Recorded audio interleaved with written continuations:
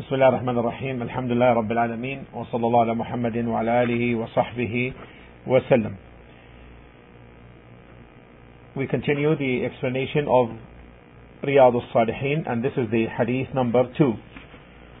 وعن أم المؤمنين أم عبد الله عائشة رضي الله عنها قالت قال رسول الله صلى الله عليه وسلم يغزو جيش الكعبة فإذا كانوا ببيداء من الأرض يخسف بأولهم وآخرهم. قالت يا رسول الله كيف يخسف بأولهم وآخرهم وفيهم أسواقهم ومن ليس منهم؟ قال يخسف بأولهم وآخرهم ثم يبعثون على نياتهم. متفق عليه واللفظ هذا للبخاري. In the hadith reported by Al-Bukhari and Muslim, Aisha, may Allah be pleased with her, said that the Messenger of Allah sallallahu alaihi wasallam said, يغزو جيش الكعبة, an army will raid the Kaaba. فإذا كانوا ببيداء من الأرض, and when it reaches a desert land, يخسف بأولهم وآخرهم, all of them will be swallowed up by the earth. All the ground will sink and will swallow the whole army. قالت يا رسول الله, she said, and she asked, يا رسول الله, O Messenger of Allah, كيف يخسف بأولهم وآخرهم? How will they sink into the ground while amongst them will be their markets,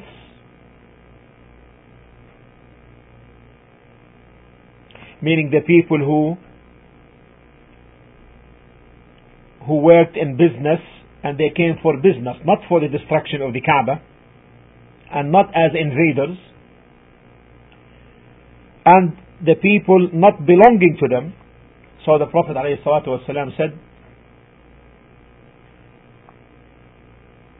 all these people will be swallowed by the earth or will sink, but they will be resurrected. And the judgment or judged according to their intentions.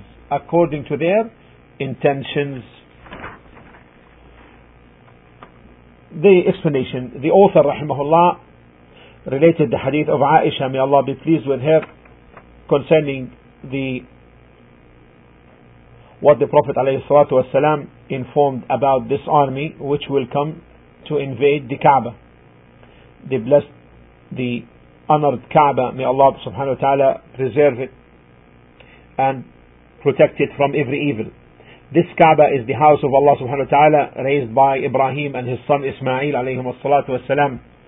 They were raising the foundation and they were saying, as Allah subhanahu wa ta'ala tells us in Surah Al-Baqarah in chapter 2, 127, ربنا تقبل منا إنك أنت السميع العليم. ربنا تقبل منا إنك أنت السميع العليم. O our Lord, accept this from us. Verily you are the all-hearer, the all-knower. This house, one time, Abraha, who was governing Yemen, came to attack it from the direction of Yemen. So he brought his army, a great army, led by a great elephant, came to destroy the Kaaba, the house of Allah subhanahu wa ta'ala. And when it drew near from the Kaaba and it reached a place called Al-Mughammas, there Haran al-Fil, there the elephant became stubborn and stopped. They couldn't make it move forward. They yelled, they did whatever they could, but the elephant refused. Every time they direct him to the direction of Yemen, he will move quickly. He will move fast in that direction. And that's why the Messenger ﷺ, in the expedition of Al-Hudaybiyah, when his she-camel stopped and refused to move, the companions said, خلأت القصواء خلأت القصواء. She became stubborn. She became stubborn. The Prophet ﷺ said, ما خلأت القصواء وما ذاك لها بخلق أو بخلق. نعم, بخلق. He said, she has not become stubborn, for stubbornness is not her habit. Here the Prophet ﷺ defending an animal, because injustice is not acceptable even on animals. He said, ما خلأت القصواء وما ذاك لها بخلق. She has not become stubborn, for stubbornness is not her habit. ولكن, however, حبسها حابس الفيل. The thing that made her, or the one who made her stop, was the one who made the elephant stop, meaning Allah subhanahu wa ta'ala. Then he, the Prophet sallallahu alaihi wasallam, said, والذي نفسي بيده لا يسألوني خطة يعظمون فيها حرمات الله إلا أعطيتهم إياها. By the name of him in whose hands my soul is, if they, the mushriks, ask me anything which will respect the ordinances of Allah, I will grant it to them. I will grant it to them.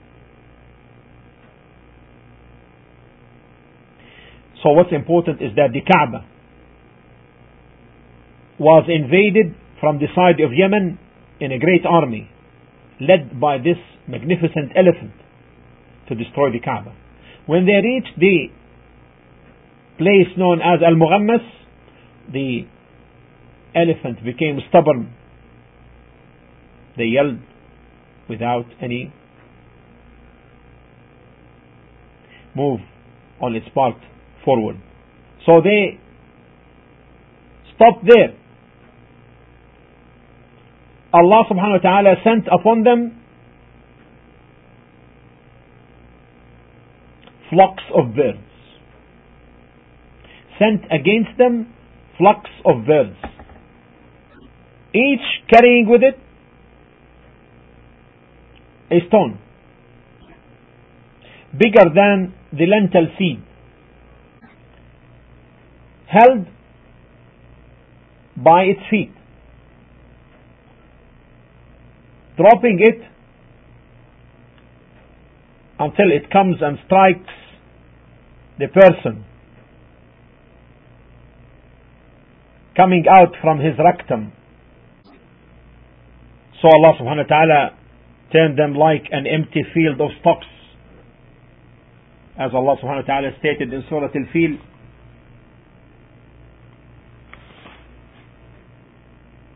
بسم الله الرحمن الرحيم ألم تر كيف فعل ربك بأصحاب الفيل ألم يجعل كيدهم في تضليل وأرسل عليهم طيرا أبابيل ترميهم بحجارة من سجيل فجعلهم كعصف مأكول. Have you not seen how your Lord dealt with the owners of the elephant army which came from Yemen under the command of Abraha al-Ashram, intending to destroy the Kaaba at Mecca? Did he not make their plot go astray, and sent against them birds in flocks, striking them with stones of sijil, and made them like an empty field of stalks, of which the corn has been eaten up by cattle? Allah protected his house from the plot of this unjust ruler and unjust king who came to destroy the Kaaba, which Allah subhanahu wa ta'ala spoke about in Surah Al-Hajj in chapter 22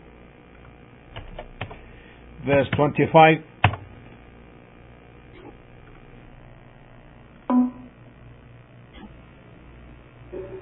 إن الذين كفروا ويصدون عن سبيل الله والمسجد الحرام الذي جعلناه للناس سواء العاكف فيه والباد ومن يرد فيه بإلحاد بظلم نذقه من عذاب أليم.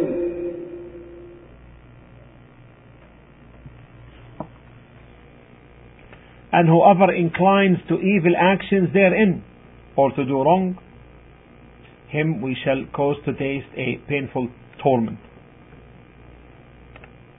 And at the end of time, a great army will come to invade the Kaaba. Until they reach a place, a vast area, opened area, a desert-like, the earth will swallow them, all of them.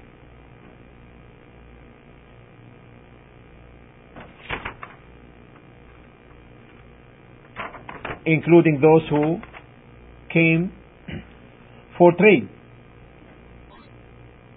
All of them, the whole of them will be swallowed. And when the Messenger ﷺ said this, Aisha thought and brought a question. Ya Rasulullah, كيف يخسف بأولهم وآخرهم? How come that all of them will be swallowed, yet amongst them are those who came only for trade, selling and buying, not intending to invade the Kaaba? And amongst them also there are those who just followed them without knowing of their plan of invasion.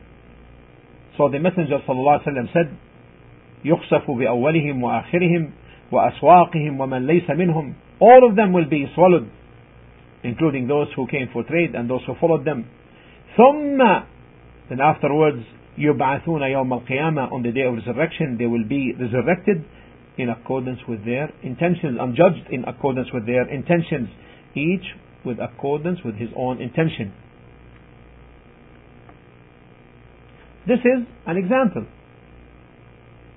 On the earlier hadith, إِنَّمَا الْأَعْمَالُ بِالنِّيَّاتِ, verily actions are but by intentions, and each will have that which he intended in terms of recompense. In this hadith there is a lesson. Whoever shares with the people of falsehood and the people of transgression, then he will be with them receiving the torment. The righteous and the wicked, when the punishment befalls, it will be comprehensive, total, upon the righteous and the wicked, the believer and the disbeliever, the one who prays and the one who does not out of disdainfulness. It will leave none. Then on the day of resurrection they will be resurrected and judged according to their intentions. Allah subhanahu wa ta'ala says, in fact, in Surah Al-Anfal chapter 8 verse 25, واتقوا فتنة لا تصيبن الذين ظلموا منكم خاصة واعلموا أن الله شديد العقاب واتقوا فتنة لا تصيبن الذين ظلموا منكم خاصة واعلموا أن الله شديد العقاب واتقوا فتنة لا تصيبن الذين ظلموا منكم خاصة واعلموا أن الله شديد العقاب. And fear the fitna, the affliction and trial, which affects not in particular only those of you who do wrong, but it may afflict all the good and the bad people, and know that Allah is severe in punishment. The evidence from this hadith is the saying of the Prophet ﷺ, which is the chapter we are discussing.